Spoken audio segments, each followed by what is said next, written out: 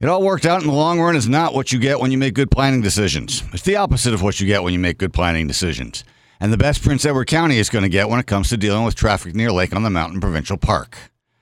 On Monday, the county held an information session to garner public feedback on a pedestrian and vehicle traffic review of County Road 7 at Lake on the Mountain.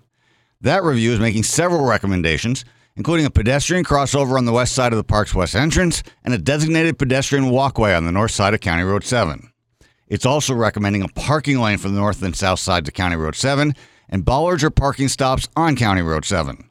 And for traffic calming, it recommends installing a raised pedestrian center median island at the suggested pedestrian crossover location. These are all good ideas, which is why you hire experts to give you this advice. And you do it before you make major decisions.